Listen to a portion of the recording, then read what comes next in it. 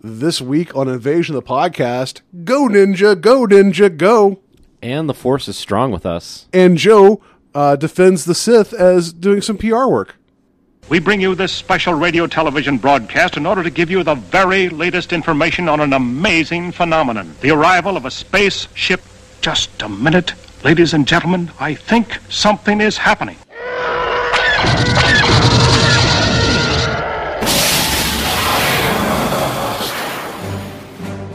That's not a moon. It's a space station. I got a bad feeling about this. It's the invasion of the podcast.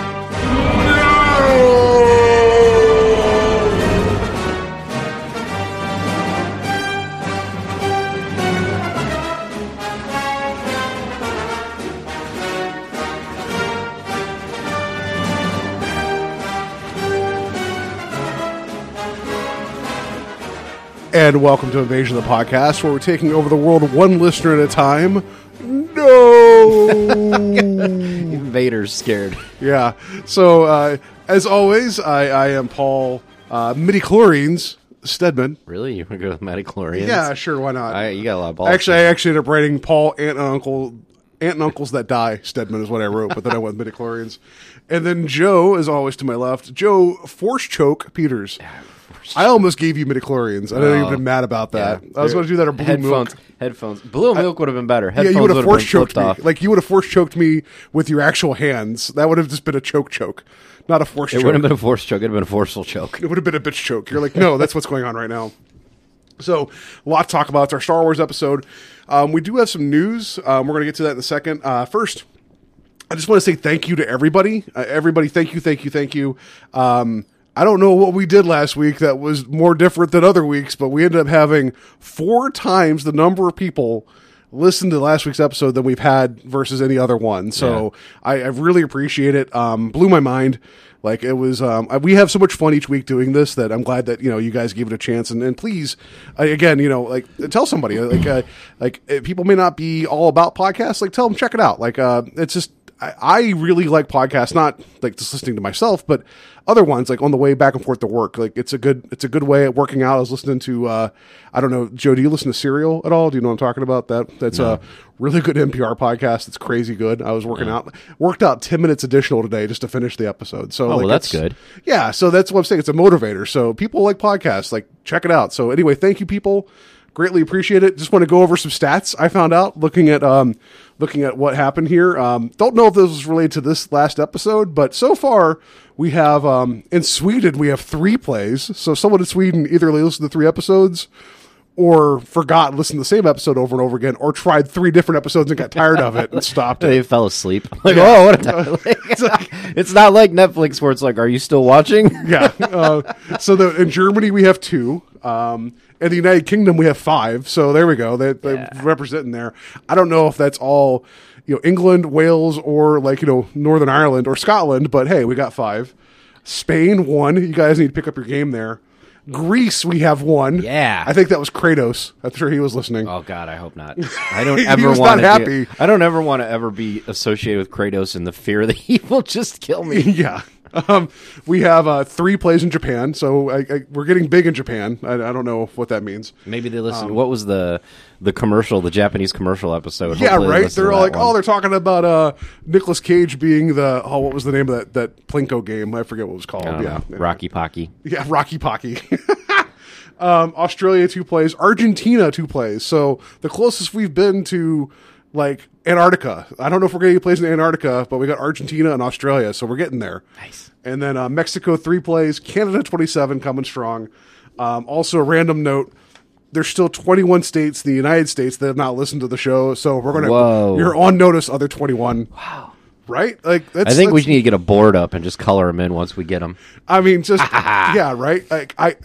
My home state, there's 0 plays, so clearly my family's supporting me. I feel so bad for you that nobody in your home state listens. Yeah, I mean, I grew up in Ohio, so it's like I can't. Yeah, Ohio's our strongest listener, so I appreciate that. But West Virginia, you wouldn't hear this anyway. But shame on you, So anyway, it's like making fun of the Amish. Yeah, They're just like iPorts. I don't know what those are. You're like, they'll never hear us. Yeah, we can say what we want. So I want to thank everybody again for the support. That was just super recommend to people and keep listening. So, and listen to past episodes. We have some funny stuff, and hopefully we'll have some more funny stuff coming up. Things I wanted to bring up. Super Electric opened up finally. Their actual opening was this past week. Yeah. You went there, didn't you? Yes, I did. I went there, tweeted out some pictures. Mary and I played some pinball. It is a pinball parlor and like the pure sense.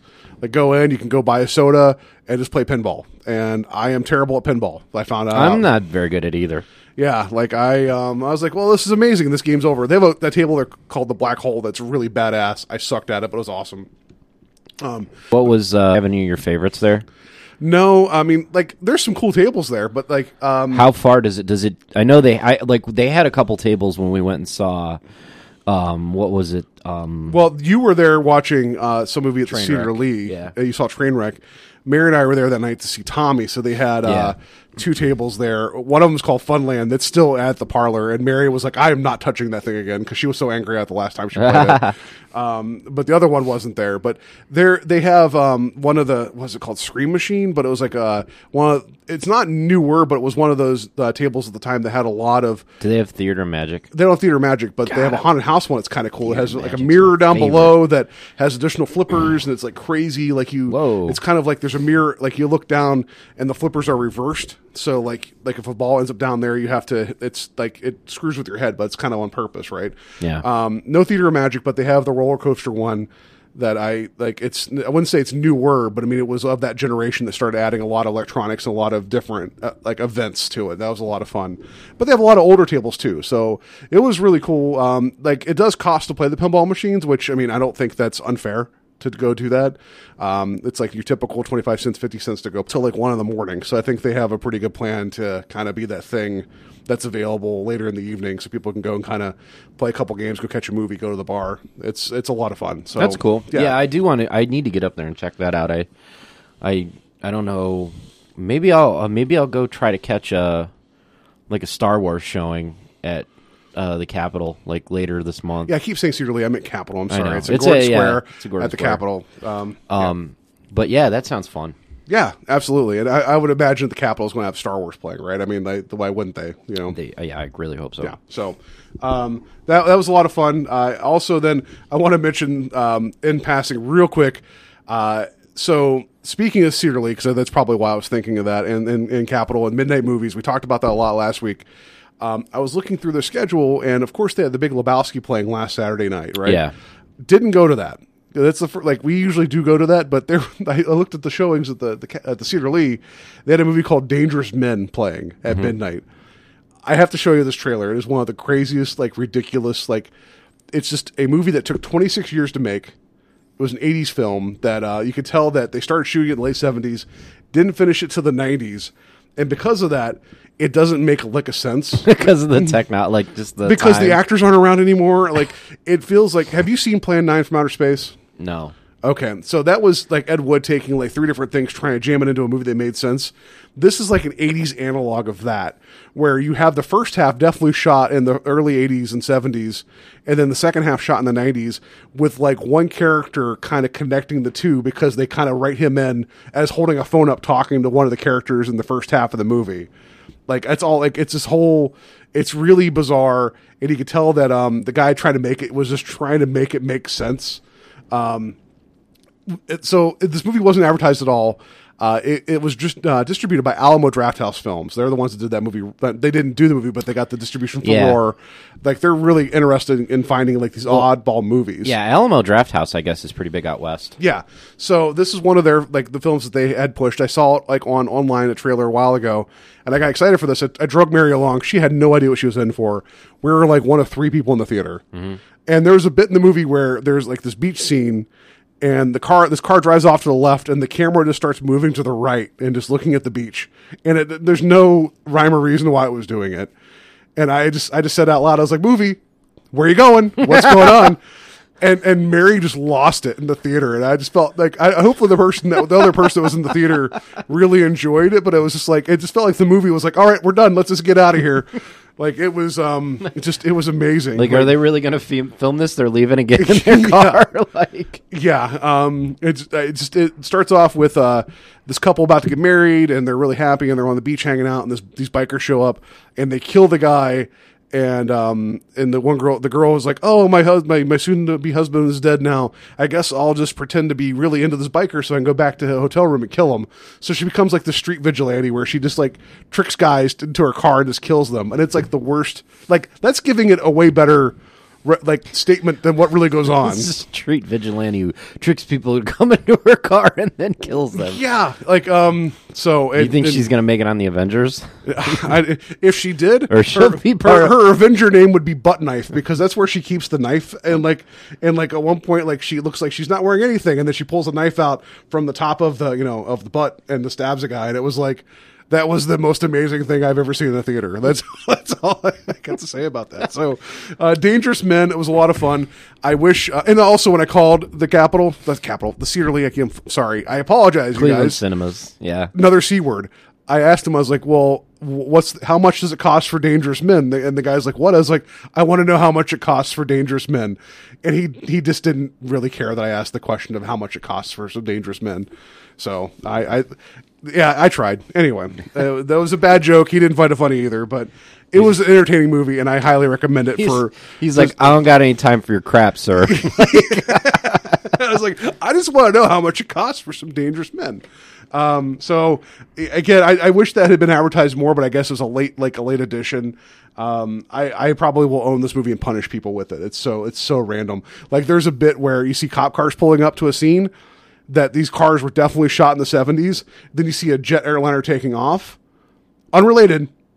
And then it goes on to the next part of the movie. Like there's literally bits in the movie where it's like, we have to have something that divides these two scenes. We don't know what it's going to be. It could be a plane taking off. Let's just do that. It was pretty great. So, another experience I had last night, I went to finally go see The Martian. Oh, okay. Yeah. I figured, we're going to talk about Star Wars. Let me go see the other big space movie that kind of came out this year, right? I was in the theater by myself. It was like, I've set the bar now for movie viewing experiences. $10 got me an entire theater to myself to watch a movie, to watch The Martian. It was the greatest experience I've had. I don't think I've ever sat in a theater alone. It was amazing. Yeah. Yeah. And so you have not seen The Martian. No. Phenomenal. Like that's good. Like I feel like Ridley Scott is like one of those guys that I don't know how he's doing it, but he's been doing movies for years and is still making relevant movies. He's up there with like Spielberg and like Scorsese. There's only absolutely. A handful of guys that can still just bring their A game and make movies that are relevant. And it was really good. Matt Damon was awesome in it.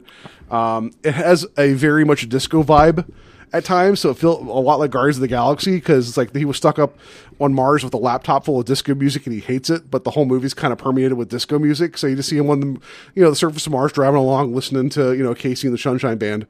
It was really, really cool. I saw a picture the day that was it was Matt Damon from Martian in his little Martian getup, the spacesuit, and then a picture of BB-8, and they look very similar. And it was like, who wore it best? And I was like, he does kind of look like funny. BB-8. So. If you look at those spacesuits, they look a lot like the spacesuits from Prometheus. And because like Ridley Scott was like, I don't like how actual NASA suits look. Let's just come up with something different. It's almost the same thing. Are we going to do an expanded universe of Ridley Scott? Yeah, the Martian's tied into Prometheus, which is tied into Aliens. You find out that who Maximus from Gladiator was Matt Damon's great grandfather. Oh, and like the weird thing is, like, so you have Michael Pena, he's also in The Martian, who was just an Ant-Man, and then you had Sebastian Shaw, who was the Winter Soldier, who's also in The Martian, which I didn't realize because he's in it for like a second, and it's like, so you have all these Marvel people in this movie, and then Matt Damon makes an Iron Man reference in the movie. It was really weird just seeing like all this Marvel overlap, and then they directly reference a Marvel character. It was bizarre. Huh. And since Matt Damon's married to Ben Affleck, who's Batman, that was just even weirder. Yeah, it is even weirder. No. Good movie. Like when we talk, like we're going to talk about like best of here in probably like 2 weeks. That's up there. That's okay. So flipping. We'll good. do our nominations then. So. Yeah, it's like it's going to be Dangerous Men and then The Martian. Dangerous Martian Men. That's what's going to be. So, anyway, so I know I talked a lot about that, so I apologize. Let's get on to some news. That's my news noise. That's right for the Star Wars episode. It sounded kind of newsy, right? So, does. Let's see here. Teenage Mutant Ninja Turtles 2 Out of the Shadows trailer came out of the shadows. And Yeah. I watched it last night, and it was kind of cool. I liked it. Like, I liked the first Ninja Turtles movie. It had a good kid vibe to it. Like, it made me feel like I was watching a long cartoon episode, but it wasn't bad. Yeah, I mean, I feel like they actually got the Turtles right. Like, their personalities, Yeah. was spot on. They definitely feel like teenagers. Yeah. You know, because I think a lot of times they do like the action heroes, the 4 action heroes type attitude. You know, so but I like the first one. I like the fight scenes were actually pretty fun to watch with them fighting like Shredder. And clear, like, that was the big fear, is that it was produced by Michael Bay, that it just become a mess. Because sometimes, like, the Transformer stuff, it's like, I don't know what's going on. Yeah. It was pretty easy to follow what was going on with the Ninja Turtles. It was pretty. I feel like Will Arnett's character was a bit of a creeper in the movie for no reason. Yeah, I didn't like. And Megan Fox was kind of like Megan Fox. You're right. The human element was kind of weak. Yeah. Like I don't like Will Arnett's character even in the cartoon. Like when Vern would always tag along. Yeah. And then like Megan Fox, I feel like that was just kind of like second chance Megan Fox, like to be in a movie. like I like it's just, there's Megan Fox and then second chance Megan Fox. well, no, she, I think she kind of like buried herself in Hollywood. Oh, she burned that bridge initially with Bay with Transformers because Yeah. she was being a jerk about. Oh, I guess I gotta get paid to be in Egypt for a week or whatever it was. Right. It's like just enjoy where you're at and do what you do this well. And you can go do whatever you want. You know, like when you have Shia LaBeouf not making comments, like you could stay in line. It's fine. Right. Yeah, but yeah. But yeah, no, and then Bebop and Rocksteady look pretty cool too. I'm glad that they actually showed them in the trailer. Yes, and then they have the turtle van in action shooting some Sewer covers. Yeah, and that was pretty cool. It just seemed like this one looks like it's the Ninja Turtles movie that we wanted, and I hope that's the case. Casey Jones, you got Arrow, just being like a street vigilante without an arrow. Vigilante experience. Yeah, it's like, is he going to be the same character? I mean, is it like probably? I don't know. Donatello, you have failed this city. Yeah. He's going to end up like sleeping with Michelangelo. It's going to get complicated. It's going to get really weird. Yeah. I'm excited. Like, I know we talked last week about trailer setting expectations. I'm not saying I think this is going to be a great movie. I just think it's going to be a fun movie. And Yeah. I'm looking And that's forward what to the it. last Turtles movie was. It was fun. It wasn't just like the story I was like not blown away with. I'm like, oh, you were your dad was in a lab with some baby turtles and you put pizza in the turtle bowl. Oh, that's clever. You know, Experimental turtles, by right, the way. experimental turtles. Oh, you and can just put whatever you want in there. Here, Contaminated. yeah, go it's ahead, fine. sweetie. You can feed it pizza. Yeah. So Yeah. I'm excited, and that comes out next summer. And I think next summer shaping up to be a pretty good summer. movie, next too. summer is going to be there's going to We're be going a to lot have plenty of episodes talk about all that stuff. That's gonna be great. plenty of superhero stuff. We'll have what else comes out next summer? Well, you have Civil War, which What I know else we going talked on? about. Civil War, Batman, obviously. Yeah. Deadpool's going to be in February. Yeah, Aren't we getting some? Is Doctor Strange coming out next year? in the fall. In the fall? Yeah. Trying to think if there's any other movies. Any other big franchises? That are Not off the top of my head. throwing a movie out Yeah. there?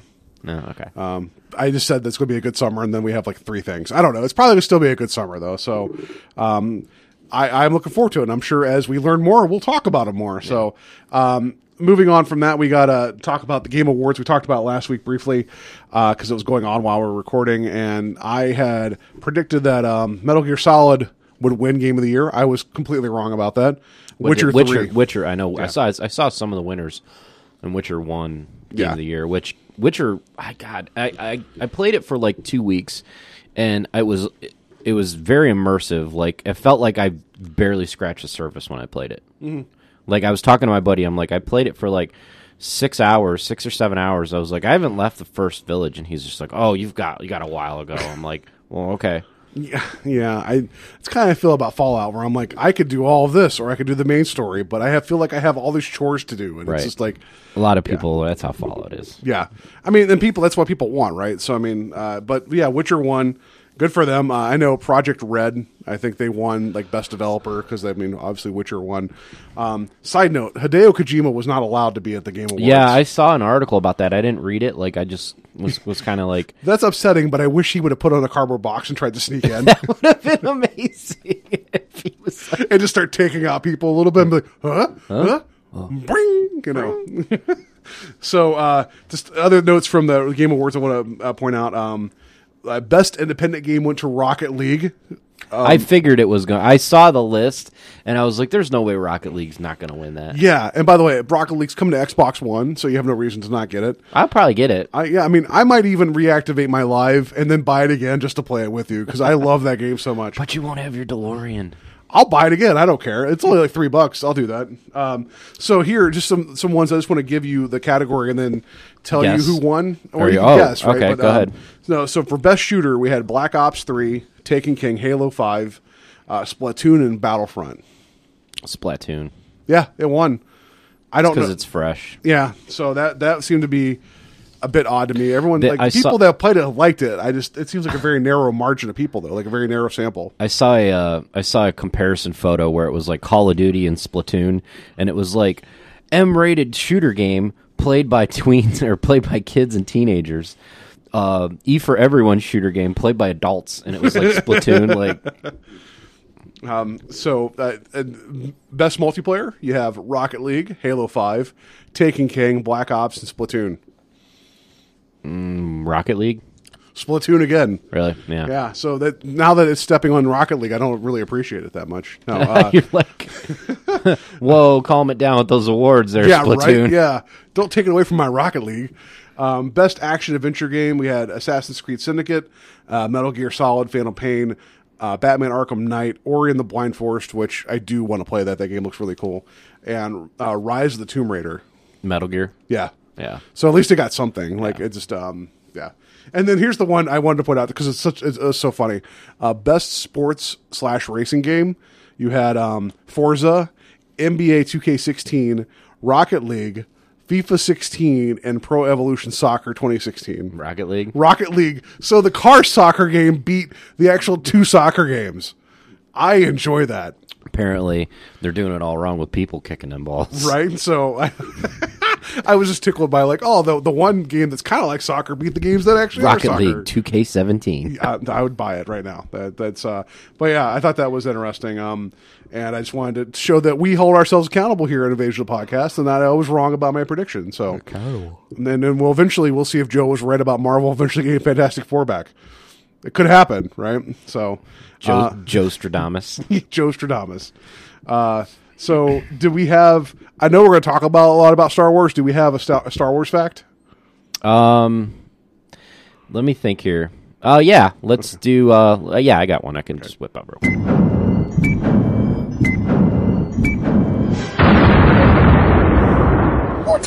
7 days. 7 days till Star. What's today? Thursday? Yeah. Okay, so yeah, exactly. What time is it? It's 9:42. So my ass will be sitting outside the theater or near it, getting ready to go in because I have a 10:30 showing to see it next in week. your full Jar Jar costume. Yeah, everything. So In your full Anakin pod racer costume. wizard. Yeah.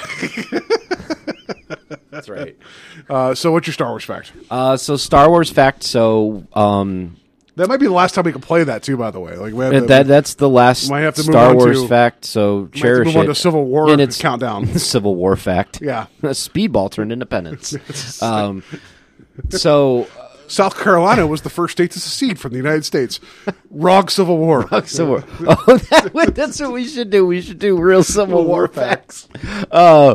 Anyway, so Star Wars fact. 2 of the biggest villains that are not like Vader or Palpatine, that's part of the Empire, are General Veers, who leads the assault on Hoth, and he's the guy in the AT-AT that you see targeting up the Rebel base, Echo Okay. base, and he actually plays the bad guy in Indiana Jones, not Temple Doom, Raiders of the Lost Ark. Oh, he's oh shoot. He's also Grand Maestro in Game of Thrones. Gosh darn it. Belloc. Belloc, yeah. Okay. Thank you. But- I thought I was going to be like, no, I should know that's Belloc. Yeah. But General Veers' his first name is actually Maximilian Veers. That's his full name. That's a badass name. That is a good name. Yeah. And then the other person who Peter Cushing played, Grand Moff Tarkin, Okay. which the Moffs Grandma Tarkin. Grand Moff Tarkin. The Moffs were set up to help control a lot of parts of the the Imperial Galaxy because they disbanded the Senate. So like the governors and the Moffs had direct control of their territories. Okay. And he was kind of like overseeing about all of them. But his first name was actually Wilhuff. So That's some good names. Wilhuff Tarkin is actually Grand Moff, and Tarkin actually has higher station than Vader. So those two names clearly are influenced by the World War II and the bad guys there. Yeah, right? No, not at all. Yeah, they definitely sound like bad guy names. But Wilhuff Tarkin, Maximilian Veers. That's some fun names. Yeah. And so I know Joe has Star Wars fact, but I feel like we should just probably get right on to what the big thing of the show is.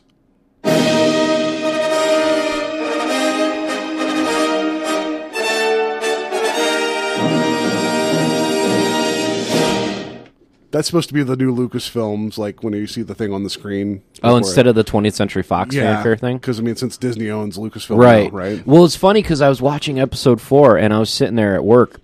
Oh, by the way, we're talking about Star Wars now for our feature presentation, so...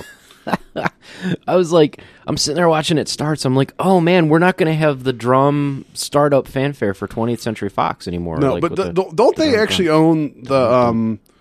Don't the Fox still owns part of it, right? I thought they owned... Don't know. I don't know. There was something weird I thought where Lucas owns the prequels or something still. I don't know. There's some weird. There's something, but I wasn't part of that sit down legal thing. I tried to show up and I was asked to leave. Yeah, they're like, "Sir, you can't be here." It's like, but it's like, no, you got to go. Doing one of the yeah. Is that guy still here? Yeah, with your Darth Vader piggy bank that you had as a kid, like the big 6 foot tall one. It's like, listen, I have $7 in change in here. I need to talk to you guys. So episode 7, Force Awakens comes out 7 days as we figured out, and Joe will be watching it back to back to back to back to back to back. He may not come back afterwards. He might be dead. So, I'm trying to prep my mental state to be a glibbering idiot in a theater. Yeah. So it's very intense. It's a lot of willpower training. I just when I went to go see The Martian, there was notes already in the one theater I went to where it was like, anybody wearing face paint or a mask or has a weapon will not be allowed in the theater. It didn't specifically say Star Wars though on the sign, and it made me wonder what other movies are you talking about? Oh, I'm wearing my full Alvin the Chipmunks outfit for Alvin the Chipmunks road trip coming up. Yeah, it's like, sorry, sir, you cannot be full size Alvin in the theater. So that makes me think too. Do you remember whenever episode 1 first came out? Yeah. Well, there was a big story. I remember hearing somewhere about there was a guy walking through a theater. I think it was in Florida, dressed as Darth Maul. And there was 2 guys dressed as Qui-Gon and Obi-Wan that just saw this guy and started fighting with him.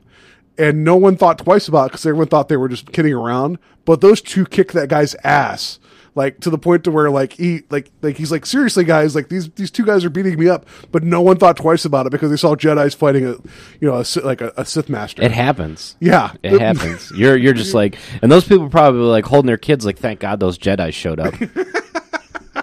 So I don't know how to jump in and start with this. I mean, I think we've talked about a lot of times in the show, obviously with Star Wars facts, but even going back to the first episode that we did, talking about your love of Star Wars was kind of your big gateway drug to everything else. Yeah. That you hold dear. So I kind of want to leave this part to you, talking about you're a week away from a brand new Star Wars movie. This is a unique experience. Well, kind of unique. So Star Wars, as bad as it sounds, Star Wars was bred into me when I was 3, because that was almost like my babysitter. My mom would Grandma Tarkin. Grandma Tarkin, she would watch me. My mom would drop me off at Grandma Tarkin's.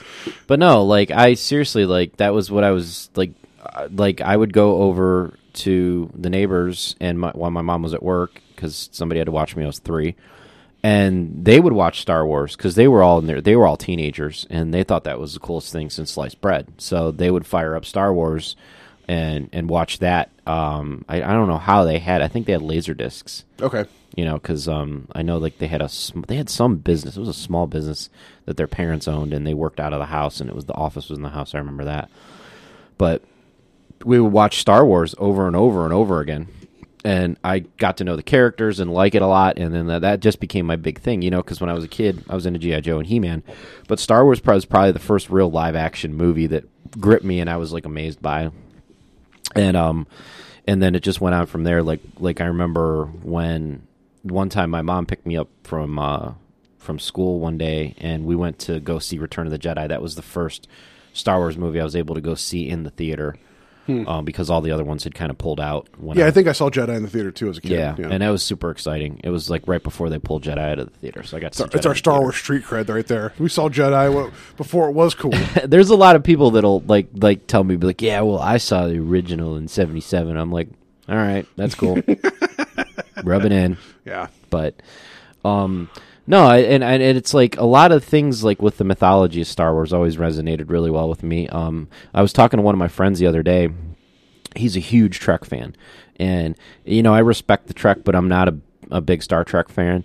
And we were talking about how Star Wars has come to where it is right now, and how Star Trek fans and Star Wars fans are so different. And it's sci-fi, but you have Star Trek is so much more serious and scientific based. You have Trek nerds that love, the physics of the way things work in that universe, or the blueprints of the technology of a ship. Science will always find its way out. And that will always be the solution. Yeah. You just got to apply your mind and use the human element of we're going to solve a problem, and this is what's going to happen. As strange and weird as the universe is, we can find a solution for it. And the diplomacy of Star Trek, and just the events that happen, and the tension between races and species and things like that. And that's what resonates with them. But then you look at Star Wars, and Star Wars is so much more fantastical. You have the Force, which is mystical, which they tried to ruin. And then what, I don't know what you're talking about. Whenever Liam Neeson was talking into a razor, he's talking into a face razor. Yeah, that thing he's talking into was a disposable razor. Yeah, it wasn't a disposable razor. It was a ladies' razor. Was it? Yeah, it was there was a Bic ladies' razor, and it was that was the end of it. They just busted the razor off. Yeah. And he's talking into that. I've never, even when I went and saw it in the theater, I'm like, that looks like a razor. I'm like, you're terrible at props. But I like to think they're just we need something for him to talk into. It's talk into this. We have a boom mic. That's not good enough. Yeah. We have to let's give him a razor. Well, what about this pencil? No. Has to look futuristic, but kind of not. He can't look like a game show host. Give him Bob Barker's little tiny pencil microphone. I think the kid has a lot of midi-chlorians and a new car. Anakin, I want you to step right up, and I want you to spin that wheel. With the power of the Force. How does this kid keep getting it to land on one? Yeah. $1. Okay, Anakin, go stand over there. Anyway. So you want a vacation to the lava planet? Wait, we don't have a vacation package to Alderaan anymore? Yeah. Why not? Oh. Sorry. So, what the hell was I talking about? Why did you do that? What?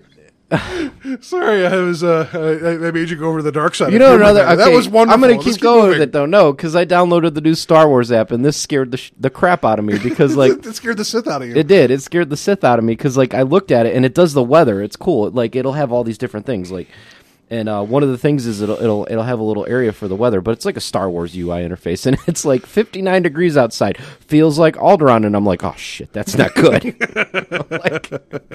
I don't want anything to feel like Alderaan. No. But unless that means Jimmy Smith is coming to save you, then you're okay with it. So, what? Oh, the midichlorians you ruined. I totally don't know.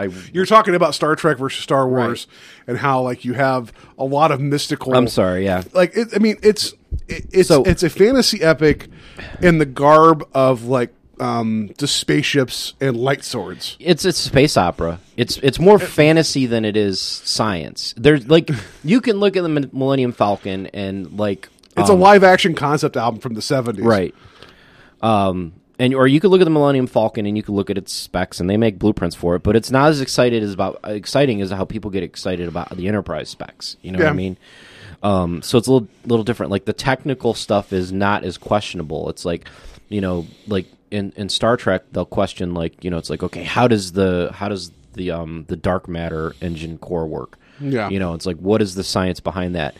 In Star Wars, it's you just jump to light speed. You got a hyperspace drive. No, the blueprint is engine. Hyperspace drive. Go get it from Watto. Go button. You're good. Yeah. So, but No, and I think, like, and we were talking about this earlier, it's like Star Wars itself, and you used to think it was like a BS statement that it was its own. Well, someone said recently that Star Wars is its own genre, and on the surface of it, I did call bullshit on it, because it's like that's just an easy catch-all to be like, oh, we're different and better, we're our own thing. But then you think about it, it has, like, you know, and this is going to get something I was going to say later, but it has clear-cut good guys, bad guys. It has the hero's journey of, like, the, you know, a regular guy finding out he has a greater purpose. And then you also have, there are shades of romance in it. You have the characters that are in the gray area. Like, you know, like I'd say Boba Fett isn't evil. He's just a hired gun. And then you have like the opposite of that. It's Han Solo. That's a hired gun, but actually has a conscience, you know, to it. So it's like there's a pretty wide sweep. I mean, you have the mafia element with the Hutts, and then you have like the Imperial stuff too. And it appeals to everybody. So it could be whatever it wants to be in terms of a genre. Yeah. And they have so much. Like you said, like there's an underworld element. There's mobsters that you can follow. You can follow the Hutts. You can follow the scoundrels. Yeah, Tatooine's just nothing but a Western planet, is all it really is. It's just a Western. You could follow the diplomacy of everything that goes on with the Senate. I mean, I think the Clone Wars TV show does such a good job of giving you a grander scope of the Star Wars universe like that. Because there were episodes that I watched of the Clone Wars, which I recently just found out that Netflix puts them out of order. Oh. Because, like, I started rewatching Clone Wars, and, like, I was, like, watching an episode. I'm like, I don't remember any of this happening. And, like, apparently there's a list online you have to, like, watch in order, because they were aired out of order, too. Oh, wow. That's messed up. Yeah. But anyway, like, there were episodes where it just centered on clone troopers in the war. Mm-hmm. Like, and it was very sci-fi, but it was also very, like, I don't want to say Full Metal Jacket, but it was very like you know, you basically just have a squad of soldiers that are trying to survive, and the personality, and there's a humanity to it. Okay. And it's like that right there was like, I'm like, this is cool. This is a good story. It doesn't involve laser swords and people force choking each other. And everything doesn't have to be Jedi, well, Sith. Brief aside, Republic Commando. Remember that game? Yeah. And that was just dealing with a clone trooper unit that went out to go investigate something, and it went sideways. Yeah, that was a great concept, because it was a four-man team. And it was a first-person shooter, but it was all dealing with clone troopers, so it was a military shooter, but set in, like, Star Wars. Yeah. And that shows you, and also like coming up with Rogue One, which I'll be honest, I think I'm really, really excited for Rogue One. I am too. Because I'm curious how they're going to go with the world post Jedi, because that's the whole. It comes after 7. Yeah, it comes after 6, 3? right? 3? Does it come after 3? I don't know. Oh no, I don't know. There's a bit when there's no Jedi, so I think it comes after 3. I think it's before A New Hope, right? So I think you're right. Yeah. So it's like this whole post Order 66. Like there's no Force left, supposedly. But yeah, I'm excited for that. But the fun thing about Star Wars is it's hit. I think it's bridged generations. It's bridged different countries and different people who sci-fi wouldn't even reach. Like if you ask somebody that doesn't know anything about movies, that you know they know enough to say that they've gone to a theater a few times, people can identify Darth Vader. Yes. People can identify a lightsaber. Everybody, like even people that I know that are like completely, I don't watch Lord of the Rings, I don't watch Star Wars or anything like that. With the new Star Wars movie coming out, they're a little bit excited, and everybody always is like, oh yeah, the new Star Wars is called Luke, I am your father. Like everybody quotes that line. Yeah. And it's like nobody else does that with like Star Trek, Battlestar Galactica, any type of other sci-fi, Aliens. It's like nobody's gonna, be quoting Ripley like somewhere in China. I do feel that some of that stuff is pretty far-reaching, but like I was telling Joe before we start recording, that I feel like Star Wars is this one thing. It's unique that it is very like everybody loves it, and even the people that aren't into it are aware, and probably I'd say indifference is better than hate. Like, because like I'm not really a Lord of the Rings guy. Like, I mean, like I read the books, I respect it. You heard my struggles with that Shadows of Mordor game. Like, it was cool, but I'm not like, I haven't seen the new 3 movies. I just have no interest in seeing those, right? I read, well, I don't want to get it. That's a whole nother No, thing. but I'm just like, the whole thing is like people that I know are really excited for that whole Tolkien universe, right? And rightfully so, they like it, and that's fine. But I feel like Star Wars is a different thing where this is the third go around that is going to be another trilogy of movies. You had the ones that come out in the 70s, early 80s, which is our generation, or right before. Then you had the prequels come out whenever I was in college. I was like, I think it was freshman in college. 19. I was like 18 or 19. Yeah, and so that was a good time to do that, but that wasn't our Star Wars. I mean, I guess in the way, I guess maybe it was, but the generation, like the growing up, that was their Star Wars. And there's a lot of kids that are younger than us that love those movies. Your Star Wars is always going to be when you were a kid. Yeah. Because there were kids that came out, and like that's when the Clone Wars was a cartoon show that got kind of big too. And it was like, those are the kids that are more familiar with the battle droids and like Darth Maul and those characters. You know, and Obi-Wan is like the big hero instead of Luke Skywalker to them. Yeah. Well, and so then coming up to this now, right? So there's a whole new generation that have never had a chance to experience Star Wars in the theater, which I think is a unique experience, right? So that's going to be magical for them. There's probably parents that are really excited to take their kids because this is something they loved. And then you got people that grew up through the prequels but maybe didn't really know what they were, and it's like, this is our chance to see Star Wars. I feel like it's a weird... It's cyclical by choice because the companies are making it, but it's very interesting how it's been staggered almost generationally. I don't think it was necessarily by design, but that's how it's working out. It's working out perfectly like that, and I'm happy for a lot of those people, like with the generations, because like when I grew up, like I was lucky enough, and I think that's probably what helped usher me into my fandom of Star Wars. Is my mom likes Star Wars a lot. Like, she's not a big nerd. But, you know, when she was in her 20s and Star Wars was crazy in the early 80s, like, you know, she went and saw all of them, and she thought it was a great movie. Yeah, and my mom liked it, too. I remember we'd go to, like, the local playground, and I don't know, probably every kid did this, where you got tired of swinging on a swing the right way, so you'd lay on it, and then someone would take it and twist it up, and you just spin around in a circle. Mm-hmm. West Virginia, not a lot of fun budget there. Anyway, so as that was going on, I know my mom, she would always be like, stay on target. I don't know what those two had to do together, but that was always her thing to tell me when we're doing that. So she always was really about Star Wars, and I just remember that. And that's a very, like, it's a really cool moment to remember this is something that my mom liked. And it's like, it is goofy and it's fun, but to have, like, I don't know, it's something to share. And and I think people are going to be excited for this new one because of the same thing, where it's just a moment to bond. And I think it's best to say that this probably is like one of our best, if not the best, modern mythology that we have. Oh, absolutely. I mean, I feel like, so I wasn't even getting into this a whole lot, but whenever Disney bought Marvel, I thought I was really mad. I thought it was going to be like the Disneyfication of Marvel. And then it turns out that it's been very symbiotic, and it's been very beneficial, and everything Marvel's been putting out under Disney has been awesome, right? So then I got turned around, right?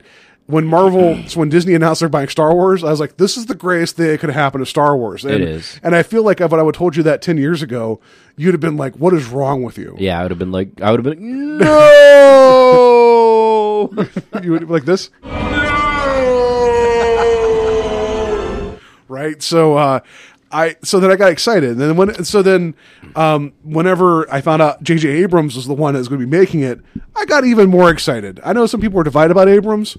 Just knowing that when he stepped in to do Star Trek, he straight up said, I don't know Star Trek all that well. I'm a Star Wars guy. And I feel like he knocked the Star Trek movie out of the park. I feel like the second one is more problematic because of the script and the whole, like, trying to pull one over on the audience that everyone knew what was going on the entire time. Yeah.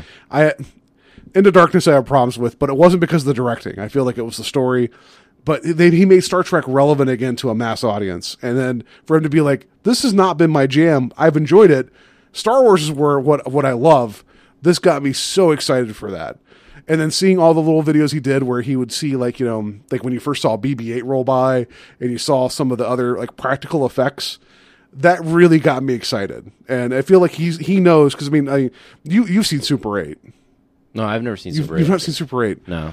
I feel like Abrams gets that early Spielberg magic, and I feel like, and it has that, like, you need to see Super. I have it. I need to make you watch that. But he gets that whole like early '80s what made movies like good, and I mean, maybe that's me being an old codger, but I think he's going to nail it. Yeah, I have high hopes. I mean, I don't think he'll lens do it flares. Wrong. That's the only thing I don't want is those damn lens flares. But no, like, and Star Wars.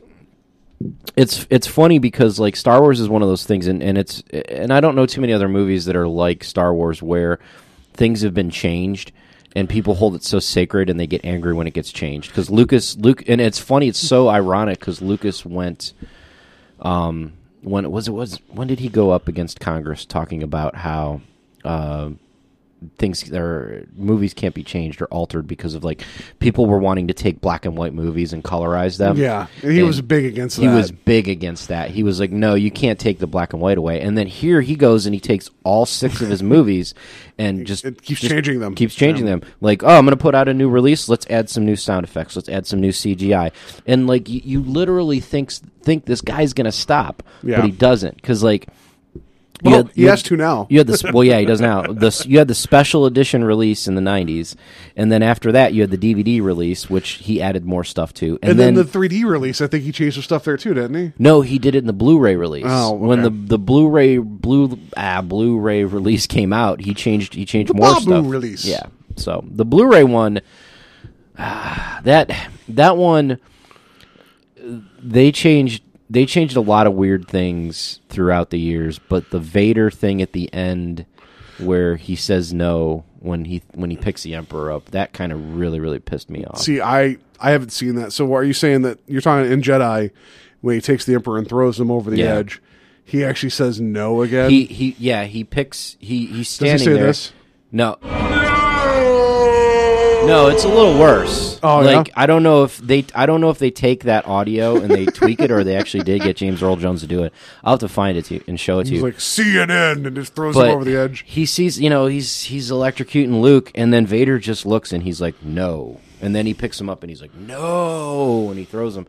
And I'm like, you don't need that. You don't need that. He's already picking the dude up and throwing him over the edge. But that scene was so much more powerful than he didn't say anything. That's what my point. Like, like show don't tell. Mm-hmm. Like, and I think Lucas is guilty of a lot of things, but at the same time, it's like, and I was going to get to this too here in a second, that there's a lot of things he's done well. I think when he's left alone to his own devices and no one telling him no, that's where it gets problematic. Because I feel like he is such a visionary and he has such great ideas, but when he's not limited, then he just does whatever. And I guess it's his. He owns the stuff, so he can do what he wants. Right. But I think someone should step in and be like, "You did this for a reason 20 years ago, and it works." Like, think about the narrative impact and what you're talking about there. Like, I don't need to have additional. Like, Vader already. You can already tell. You don't have to see his face. You know that he's already like realized that he's made a mistake. I don't want this guy to kill my son. I'm just going to chuck him over the edge and be done with it. Right.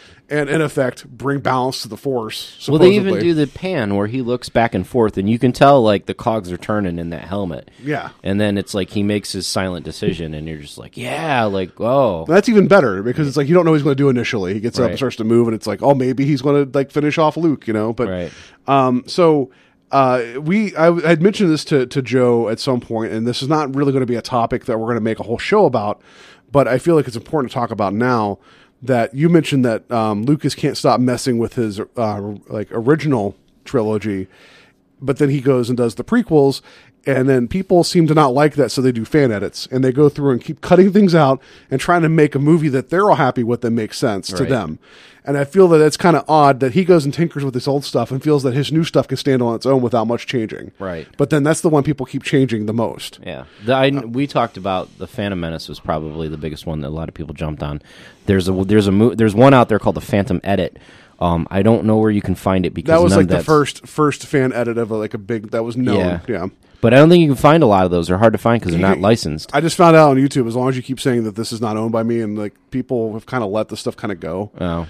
Because I also feel like Disney, for them to come down and shut this stuff down would leave a bad taste in the mouth of fans. And it's not like they're going and adding anything; they're just editing out, right? So I don't know what they're. I'm betting it's probably just better to leave it alone, because if someone's that obsessed about your product, that means they probably own a lot of your product. And that means people watching it probably own a lot of your product and probably are excited for the next thing you put out. So they probably just going to let that go. Right. I mean, that's my guess. I don't know. But, like, it's just... I was going to ask this question to you. Okay. Like, should the prequels be apologized for? No. Like, No. I know we talked to, like, what was it, the one guy at Corky's when we went up there. Oh, Brandon. Yeah, Brandon. He runs karaoke there, does a Star Wars Day. That's where Yeah. you got your awesome Greedo bobblehead that you won Greedo, for Star yes. Wars trivia. For trivia, which I'm going to get another one next year.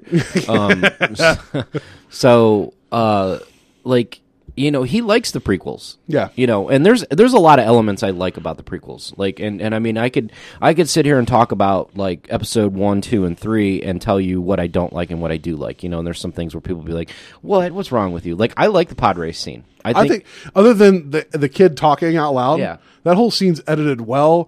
It's tense and it's awesome. it adds a good. Oh, and I don't need the two-headed talking race commentator. Greg the entire- Proops. Greg, what's his Was name? it Greg Proops? Yeah, that's Greg Oh, Proops. I didn't realize that. Yeah. Oh, okay.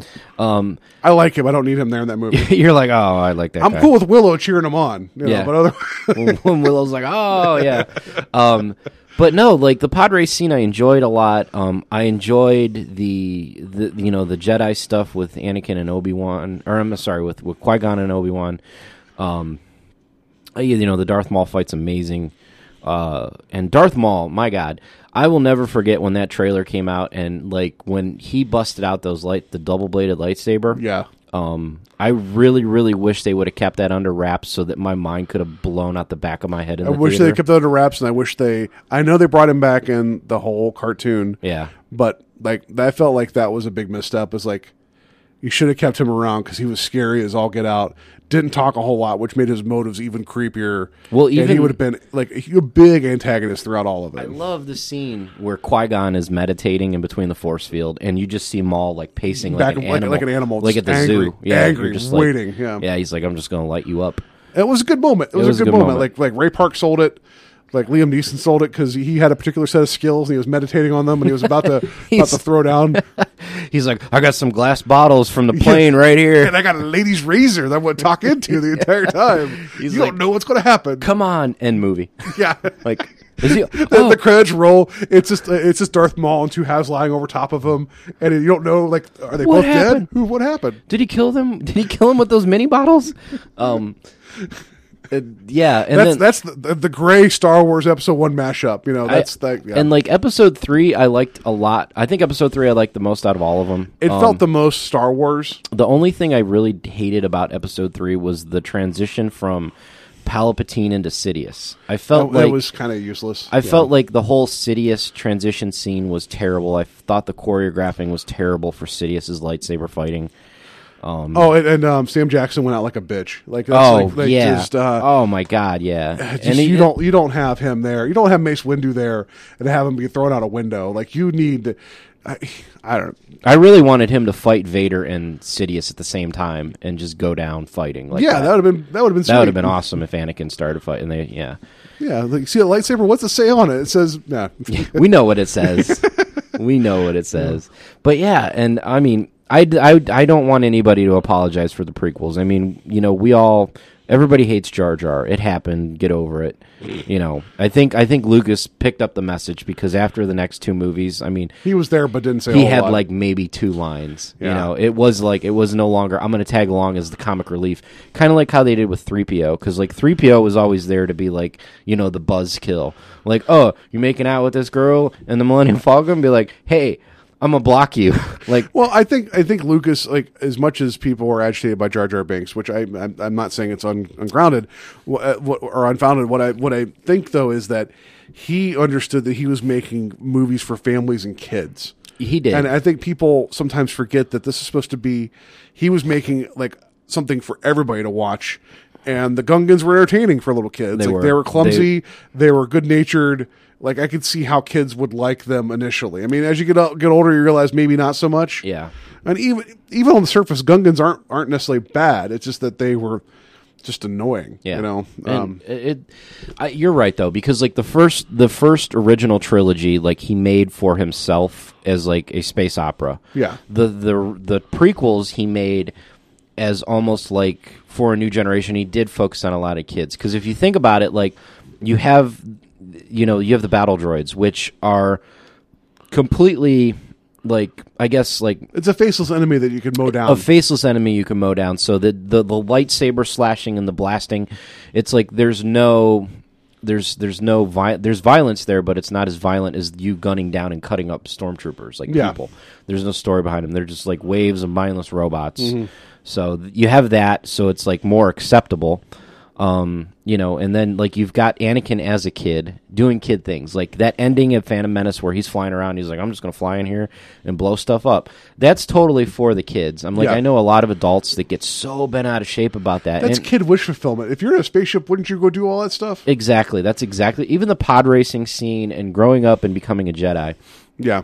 Once Anakin's grown up, it's a completely different story because now you're not fulfilling anything with the wish fulfillment with the kids because now he's just an adult. That's on you. Yeah. Like the romance between him and Padme was super super weak. Like I mean it. Yep. Yeah. It felt really awkward more than anything. But I mean, I haven't seen anybody fall in love with something that wins his mannequin. But I'm proud of me for that joke. Anyway. But so yeah. I mean, I feel like this, I know that you accept the prequels for what they are. A lot of fans don't, and that's it's interesting that with them making these new movies, they're going back to like right after Revenge of the Sith, but not quite. Like I feel like they're like, you know what, those prequels exist. We're not going to really do a whole lot with it. A lot of people play in that in between 3 and 4 era. Yeah, and there's a lot of interesting stories. Like Rebels, Star Wars Rebels, which is that's the series going on. The cartoon series that's going on right now, which I want to start watching because I watched Clone Wars, and like in Clone Wars, what I like, and it's funny because Clone Wars went for like 5 or 6 seasons, and in Clone Wars, it takes place before Episode 3, and a ton of stuff happens like between 2 and 3, and it's just like it's overwhelming between the two movies to think that that's between the two movies, but it is. And Anakin gets Ahsoka, his Padawan. Oh yeah, the Twi'lek. Yeah, no, she's God, I can't pronounce it. It starts with like a Q. Oh, I'm sorry. I thought it was just Twi'lek. Oh, it's gonna bother me. No, she's not a Twi'lek. That's actually like a headdress. They have a headdress that's like bones. It's like the Twi'leks have their Liku. Never mind. I'm gonna stop. I'll stop right now. Oh, that was wonderful. I love it. So keep going. It's like when they're watching the peacocks in the wild. Be like, look what he's doing. It's Joe. Look at him. He's starting to talk about Star Wars. He's going full nerd. Yeah. His peacock tail's out. Yeah, the peacock tail. Yeah. Anyway. But Ahsoka, like at first I didn't like Ahsoka. I thought she was like a terrible addition, like to it was another one of those like kid wish fulfillments. But then she really grew on me because her character really started to grow. Okay. And something has to happen to Ahsoka. I'm sure they explain it, but I haven't gotten caught up. But something has to happen to Ahsoka why she's not in Episode 3. Yeah. So he loses his paladin, obviously, but then she's in Rebels. Like somehow she comes back in Rebels. Okay. And supposedly the season finale of season 1 of Rebels is Ahsoka almost runs into Vader. Like she doesn't know that. I don't think she knows that Anakin is Vader. Okay. And they almost cross paths, and that's what I'm like. I'm like, I really want to see Vader cross paths with Ahsoka. That's cool. So. Okay. What I was going to just mention here, just real quick, and then I got some other questions here for Joe. I just like we talk about the scope of Star Wars. I want to give just a little bit of love to the original movies, even though the prequels are shaped by the originals. Because though Lucas was the one to come up with the idea, his strength at the time was telling people, this is what I want. And then they're like, well, what about this? And he's like, I like that. Let's do it exactly like that. Like I had mentioned to Joe previously, like we were talking about, Ralph McQuarrie, who passed away a couple years ago. He was a big production artist, like concept artist that, like everything Star Wars pretty much is responsible because of him. Like the look of it, the spaceships, the Millennium Falcon. Like he was the one that mentioned to Lucas that maybe Vader needs a breathing device. Like and then they kind of came up with the samurai helmet like idea for Vader.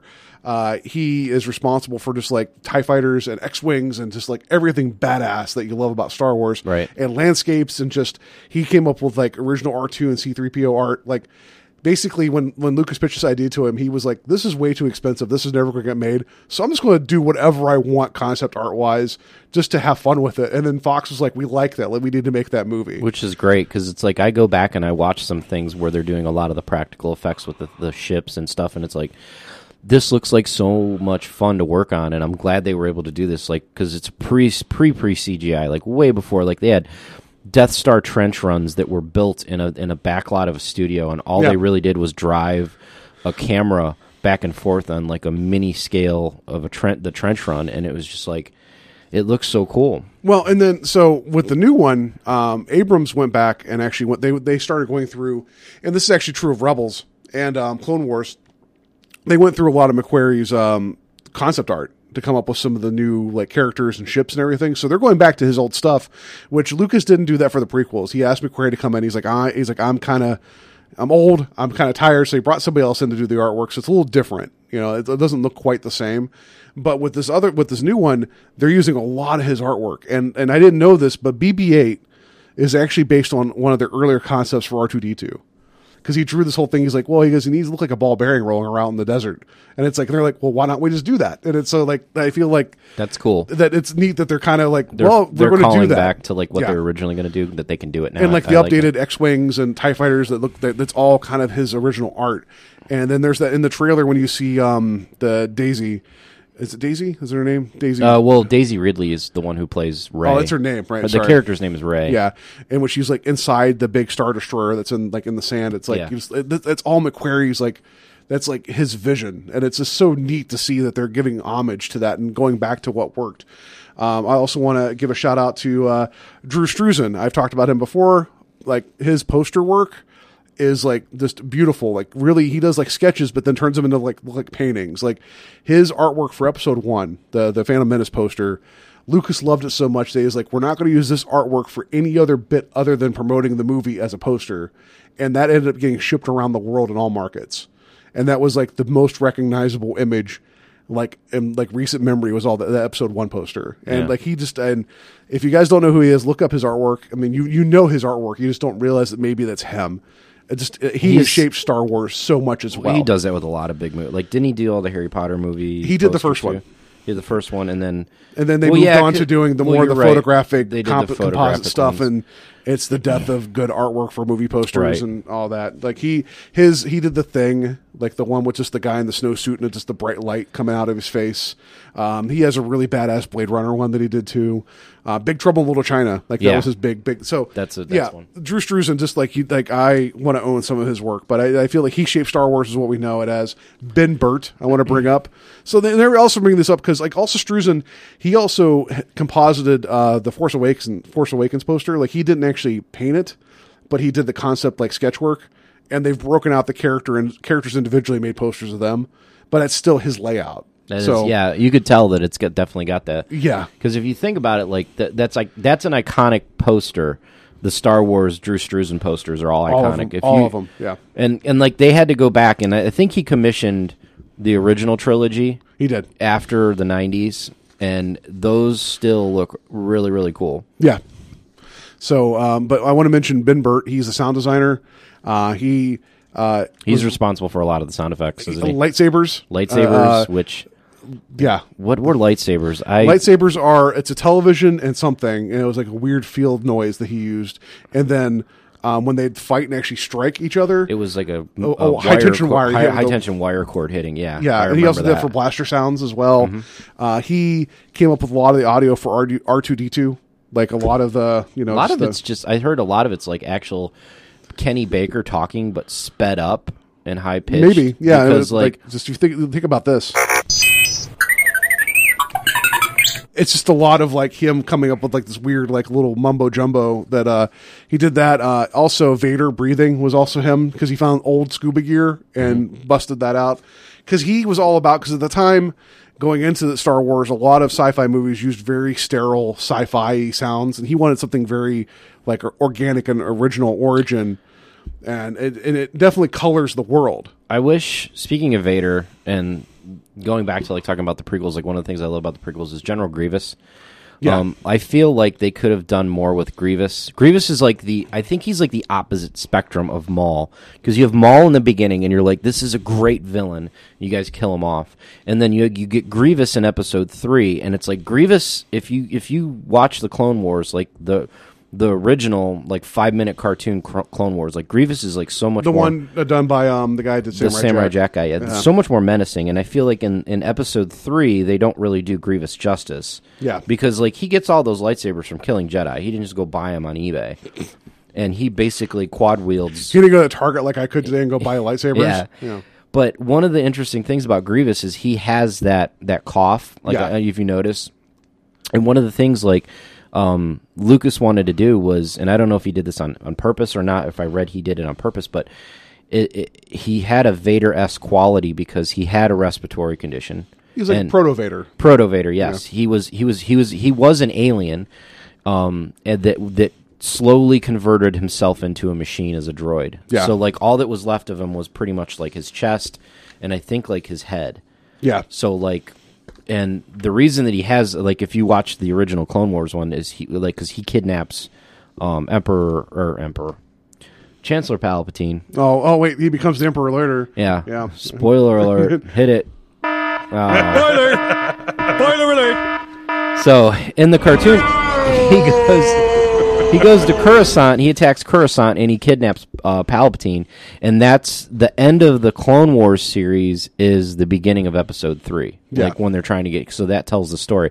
But during his escape, like Mace Windu is just like kicking ass and taking names, trying to catch them. Yeah, and he catches them right at the end. And Grievous goes to be like, "We're going to throw down. I fight Jedi." And Windu just force grabs his chest cavity, his droid chest cavity, and crushes it.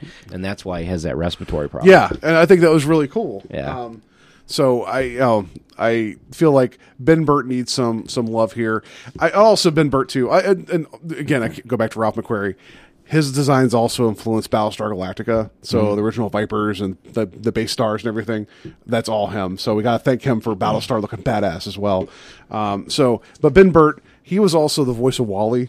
Like he did a lot. Yeah, I know he was the voice of Wall-E. And it just he's just one of those guys that when he leaves this world, we're going to lose something magical as well. He did the Incredibles too, didn't he? He's done all sorts of stuff for Pixar. Like he does all like if it's like you need an animal, you need him and Frank Welker to come in. They'll just go and do everything all the time, right? So, but Ben Burt, like I feel like if you recognize the pillars of what made Star Wars great, and then going forward, it's not like Lucas he needs all the credit for putting it together, but he also needs credit for being able to take the best of these people and let people them, yes, that the sound, you know, the people that make the characters and the sets, like it's, you know, yeah. And the amazing thing about that is if you look at the prequels, not to kind of rip on them about this, it's like Lucas went heavy CGI. Yeah, that's not the same as like, you know, having somebody design Jabba's palace. Yeah, you know, Jabba's palace is an amazing set. Well, then, and so I was going to also mention the last one was John Williams, of course, which I know they brought him.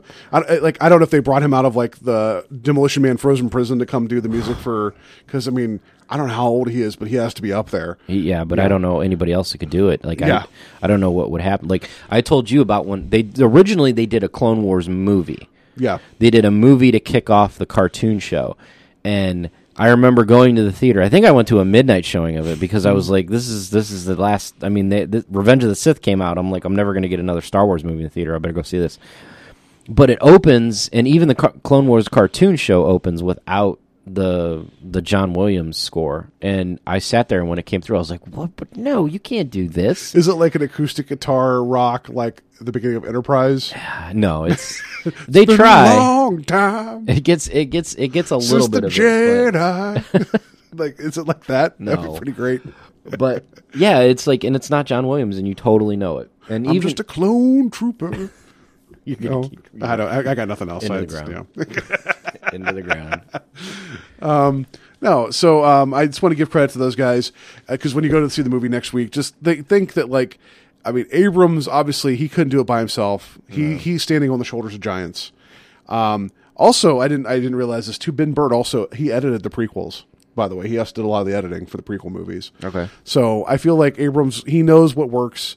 because I want to ask you what the over-under is on how many like wipes there's going to be in the Star Wars movie. There has to be all these Star Wars wipes where they always have to do the quick wipe across the screen to the next scene. You know what I'm talking about? Like, there has to be a bunch of those. So I was just going to ask you though, like what? Like I know you and I have purposely been staying away from like plot of this movie because I actually want to go into this not knowing, because I feel like this would be my one time really to not know what's going to happen in the Star Wars movie. Like you got the basics, you know, there's some good guys, you know, there's some bad guys, you know, Kylo Ren is kind of like, I think he's a Sith. He should be a Sith.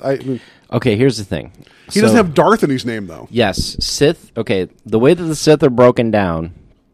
What are you doing? Nothing. I was just. I thought you had something queued up for me. No, I mean, if you want to get right into that.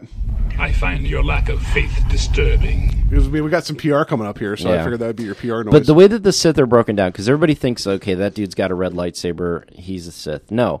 Like, Ventress, who was in Clone Wars, she's not a Sith, but she's somewhat of an apprentice of Count Dooku's. Okay. But she's not actually titled a Sith, because originally the Sith Empire, the Sith was a race of people. They were kind of like, they were, I think their skin was red, they looked very devilly. But they weren't inherently evil. That's just how they looked. And then the dark side of the Force users tend to gravitate to their home planet. And that's where a lot of the Sith came from. So then it became like an ideology more than a species. Okay. And then like with that, there was a Sith Empire where there were just like there were tons of Jedi, there were tons of Sith. And eventually there was a huge war. And it like pretty much all the Sith were wiped out. And the only one that survived was Darth Bane, and then Darth Bane established the rule of two, where you could have one master, one apprentice. Okay. And then that's what denoted a Sith, that you became your Sith Lord. There's a lot of bylaws. There are a lot of Sith bylaws, dude. I mean, so what are your hopes for this movie? So, my hopes are that we get ushered into with new characters, which it looks like they're going to do that. No doubt. You're like going a torch pass. Like a torch pass. I'm really like. My not predictions, but my hopes. Like I hope that your new hopes, Finn and Rey. I hope that they usher in like a new Jedi era. Like I hope they become like the new Luke and Leia type characters. I don't really think you're going to have like a scoundrel character. I think Oscar Isaac's Poe Dameron character, who is the Rebel pilot or the Resistance pilot. I think he is going to hopefully fill somewhat of a Han Solo type role or like a Wedge Antilles role. Kylo Ren, I really hope they don't Darth Maul him. I'd like to see him, even though it's hard for me to look at Adam Driver as a badass. I can't. Well, hopefully he keeps the mask on. Yeah. Like I would like to see him actually be an antagonist through further movies. Mm-hmm. Just because it would be great to give someone a little bit more weight where it's like, hey, this is my initial plan, and I may have been defeated, but I have much bigger works coming up. Like kind of give him like the Loki treatment a little bit, where it's like, oh, this guy's scary and awesome. I need more of him, and not just wipe him out the first time around. Captain Phasma, I would like to see her kind of kick ass and take names. Oh my goodness, yeah, like a super stormtrooper. Like she needs to go and just take out all the Lannisters. Like, like kind of like almost like I want to see her be kind of like a Grievous, but like not like one character that comes to mind is General Kale from Willow. Okay, because he was kind of like a supporting henchman character, but he was badass, and that's what I'd like to see out of Phasma. I mean, I want to see someone that has military might, but also can think for themselves. Exactly. So yeah. I think that would be interesting, and I think that's probably what they're setting her up to be. Because I mean, you don't get her to play that role without some expectation of some humanity to it. You know, like I just want it's going to be badass. I just want a dangerous stormtrooper leader, like somebody like you always think of stormtroopers as fodder too. Yeah. But I want like one character like her, where it's just like you're like this. You don't want to be stuck, even if you got a lightsaber. You don't want to be stuck face to face with Phasma. Yeah, you think that there had to be somebody out there that's like, oh, I know these mystical ninja warriors can do this. I can beat them. You know? As far as the legendary characters or the legends, whatever they're calling them, like Luke, rumors are floating around he's a bad guy. Some people are saying that he might be just like the Ben Kenobi type, where he's in exile and he's hiding. If he's a bad guy, that'd be interesting. That's the big rumor, and because he's been kept out of marketing and all this stuff, nobody's seen anything. But that's Abrams, like that's his calling card. Yeah, is he always goes with the mystery box, and I love it where it's like, here's what's in front of you. I'm not going to tell you what this is, but you can figure out. You can try. you're not going to figure it out. I think the one thing I'm really excited for is the Han and Leia relationship, because it doesn't. It's been rewritten. It doesn't look like. It's not what was an extended, like the extended yeah, universe. the extended universe, they get married, they have a couple kids, and that's what this doesn't look like. And I'm really curious to see how it pans out. Like, what has Han been doing? Why didn't he stay with Leia? What has Leia been doing? Like, Leia they definitely described Leia as a tired leader.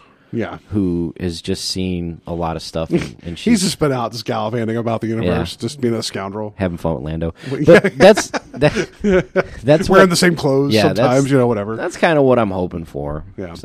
So I do you think ultimately now, before you even see it, that you could walk away disappointed? Anything's possible. Like, screw this, I've never watched Star Wars again. No, I don't think that'll happen. I think somebody asked me that. They're like, what do you do if it's terrible? I'm like, well, I still appreciate it and evaluate it, and I would still go see the other two movies. Yeah. So I think that one thing too I also want to bring up right before we get to the fun bit here. I'm sorry, you're gonna. I was gonna say the other one thing I do really hope for is I want to see Leia in some lightsaber action. I want her to pop a saber, and she has the Force in her, and I want to see her use it. Okay, I mean that could happen. I mean, if it could happen for Princess Vespa in Spaceballs, where she got Max, someone hit her hair, and she turned around and shot all those guys. So why not? Yeah.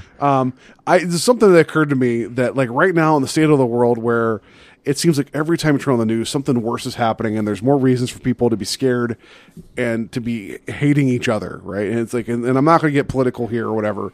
I feel like right now we're at a point where everyone's just kind of at a point to where everybody's so divided over everything. I think the reason why Star Wars is what we need right now is because no matter where you're at, people can get together and watch this, and they can all watch this movie that's set in a galaxy, far, far away a long time ago. And you have clear-cut heroes and villains. You have someone to cheer for. You have someone to cheer against, and it's okay. You all can be in the same theater together, regardless of what you think about what's going on in the world. You can get together and enjoy this story and enjoy what's going on. And I think it almost feels like it's almost what not that Star Wars is going to save the world, but I feel like it's that sigh of relief people can have for a minute right now, because it feels like a lot of shit's going on right now that's just everybody's getting spun up, and this is a good way not to worry about that. And there's so much that people love about it, in a sense that there's a lot of stories and mythologies where people are like, I identify with Hercules, but nobody cares about anybody else in the story but Hercules. It's all about Hercules. Yeah. The Skywalker family does take center stage a lot in Star Wars, but at the same time, there's people that love the other characters more than any of the other characters. Yeah. Obviously, Vader's a big favorite. I love Vader. Luke has fans. Han, Chewie. My girlfriend likes Chewie the most. There's a huge Boba Fett group out there, and Boba Fett was just a throwaway character. Yeah. And look at him now. It's like people will gravitate to so many different characters. And it's I think it's that gravitation. My favorite is that one in the canteen with the butt face, with the butt mouth. That's my favorite one. Oh, God. What are those? I can't remember what those things are called. Asarians. Are they Asarians? I don't know. No, that might be their name. They're not Athorians. Athorians are the hammerhead guys. They're not Twi'leks, we know that. Yeah, they're not Twi'leks. But anyway. So, all right. So I'm sure once Joe watches the movie 67,000 times, we'll be able to talk about it more then. I know we're not going to talk about it next week. I know because we're going to be probably recording before it comes out. But I'll probably still talk about it. Paul will be like, we're going to do a podcast today about Mega Man. And I'll be like, okay, that's cool. What about that time when Mega Man fought Darth Vader? Yeah, right. Joe, that never happened. So, to wrap this up here, and also, hit us up on Facebook, Invasion of the Podcast. Let us know, if you guys are excited for the new Star Wars, if you feel that Liam Neeson was talking into a lady's razor or an actual microphone, just let us know those things. He was. Do you think he was? They admitted that the prop was a damn razor. If you feel like midi-chlorians is what keeps your legs silky smooth, if that's what you think it is, hit us up there. We're also on Twitter at Invading Podcast and I'll tell you what, Podcast at Gmail. I think Twitter, I've been trying to do Twitter more. If you guys are following us on Twitter, thank you. Shoot it out. Shoot it back out. If you like the show, if you just listen to an episode, and big thanks to Cleveland Cinemas and Capitol, because they we told them, hey, we talked about your thing last week, and they tweeted us out, and Super Electric gave us some love too. Like it's like we appreciate it. We do appreciate it. I appreciate what they've always done for Absolutely. movies in our city, so it's nice to get that feeling as like a reciprocal. And trust me, Joe and I are both on the Twitter, so it's like interact with us, because I like making random hashtags. I don't know, I really enjoy. It doesn't really help us, but I like making them. I try to find so many useful hashtags. I do too. But now, like some of the hashtags that come up with make no sense, but I love them. So.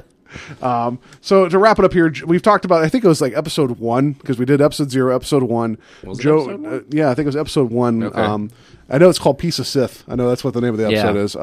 Joe put on his Ask a Sith PR rep hat, because he does moonlight as a PR rep for the Sith, as if you couldn't tell, because he was talking about them. They have a bad rap, and somebody's got to look out for them. Yeah, so I have some questions here. I'm going to ask you, and you're going to, on behalf of the Sith, just All right. to try to I'm going to answer do them. my best. Yeah, because I explained This to Paul. one- yeah. I explained to Paul how public relations works, and he was like, "No, it's going to be a surprise." Yeah, he's like, I got to know the questions up front. I'm like, that's not how this works. That's how it works. Yeah, you can't live with fear, Joe. You're a That's Sith. why you hire publicists. Yeah, yeah. So I just think that you just need to trust the bit, and I find your lack of faith disturbing. yeah. There you go. So, can anyone join the Sith?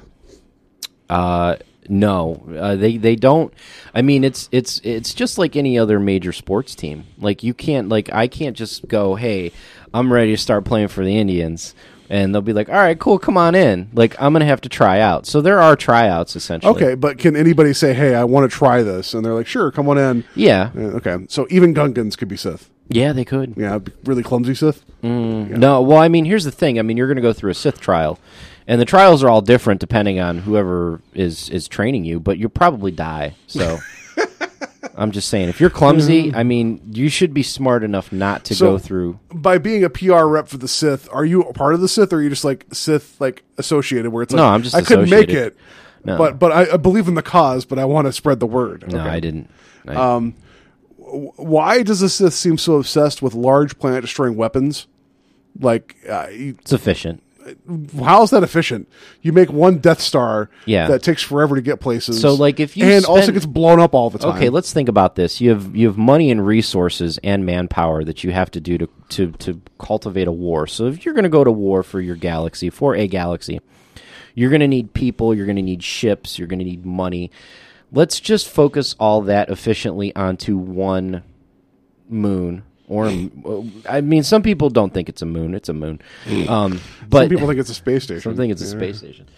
And like, think about it the old school way. You go down to the planet's surface. You got your people in their white armor running around shooting everybody.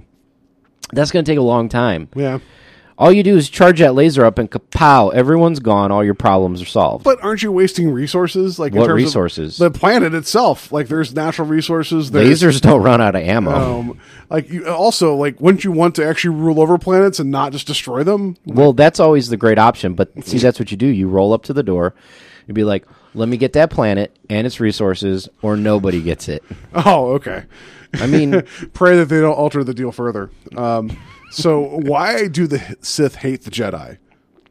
Well, see, the Sith hate the Jedi because, like, the Jedi try to trick everybody. They're really just the Sith, too. But they do a really good job of pretending not to be. So it's kind of like, I don't want to say it's like a jealousy thing, but, you know, people say, oh, well, the Sith are more controlling. I mean, they took over the galaxy. They have, like, the Empire. I'm like, if you think about it, like, there's a Jedi code and there's a Sith code. So, and the Jedi code really has you abstain from a lot of stuff. And it basically kind of like makes you a slave to the Force. Okay. And the Sith believe that you use the Force as a tool or a weapon, or however it can make you a better person. The Jedi don't believe that. So they're basically kind of like, I don't want to say stifling, but they're kind of holding everybody back, even themselves. And it's like, you know, you're kind of doing a service by getting rid of the Jedi, because the Jedi are just basically going to sit there and just they're going to tell everybody. Like, so you're saying they're like the intergalactic fun police? Basically, yeah. Okay. So I think that's a good way to put it. Yeah. The next two questions are actually oddly They fit very well with what you just said. Next question. Jedi seem to be all about weird relationships with girls they shouldn't be with. What's up with that? Because you got like Anakin being with like 10, 15-year-old older, like, Padme. Yeah, Padme was significantly older. And then you got like Luke wanting to get with his sister, though he found out that wasn't the case, but kind of was. Shut that down. Yeah. That, isn't this kind of like a priesthood thing where it's like, hey, you can't do that. Oh, well, I kind of want to do that, but I'm going to express it in the weirdest way possible. No, it absolutely is. I mean, they have rules against that because, I mean, you can't indulge in passion and things like that, and that's a big you can't no-no. have apples float over to you. And, Nope. You can't feed people apples. I mean, being passionate about things is what makes us human, and that's the main thing that the Sith embrace is passion. And the Jedi, and just what I was saying, they gotta calm that passion down. You cannot be passionate about another human being. And oddly enough, I think that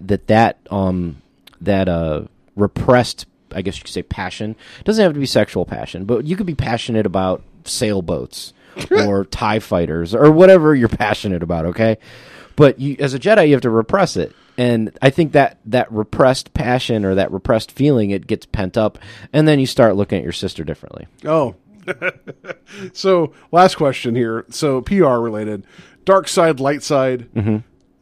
Pepsi and Coke are almost the same thing. Have you thought about like changing the branding?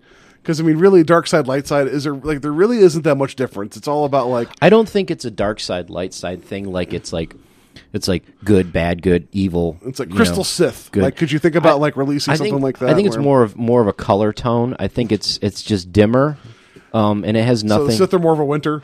Kind of, yeah, yeah. Like so it's. I don't really think it has anything to do with being like evil. So then, if you wouldn't call yourself the dark side, what would you call it then? Like, I don't know. Like, hey, come over to the reasonable side. That's more marketing. I thought that's part of PR though. It is, but I don't have my whole marketing team. Yeah, you got to talk to Jim in marketing. We would have to throw a few ideas out, spin the wheel. Darth Jim. Darth Jim. In marketing. All right, so. Yeah, that was entertaining. If you guys have any questions for Joe as a Sith PR rep, certainly hit us up. Let us know on Twitter, Facebook. You can tell him the questions in advance, and then he can answer them on the show. So that way he feels better about that, as opposed to just being I did caught fine. off guard. Yeah. I thought you were gonna come at me like all with hard with some serious Star Wars trivia. I thought you were gonna come like hardcore Larry King, like what happened on Kamino? I want to know why all these clones were eradicated. But like in minute 3 of the third movie, like just I wouldn't do all that. Yeah. So anyway, we're excited for the movie.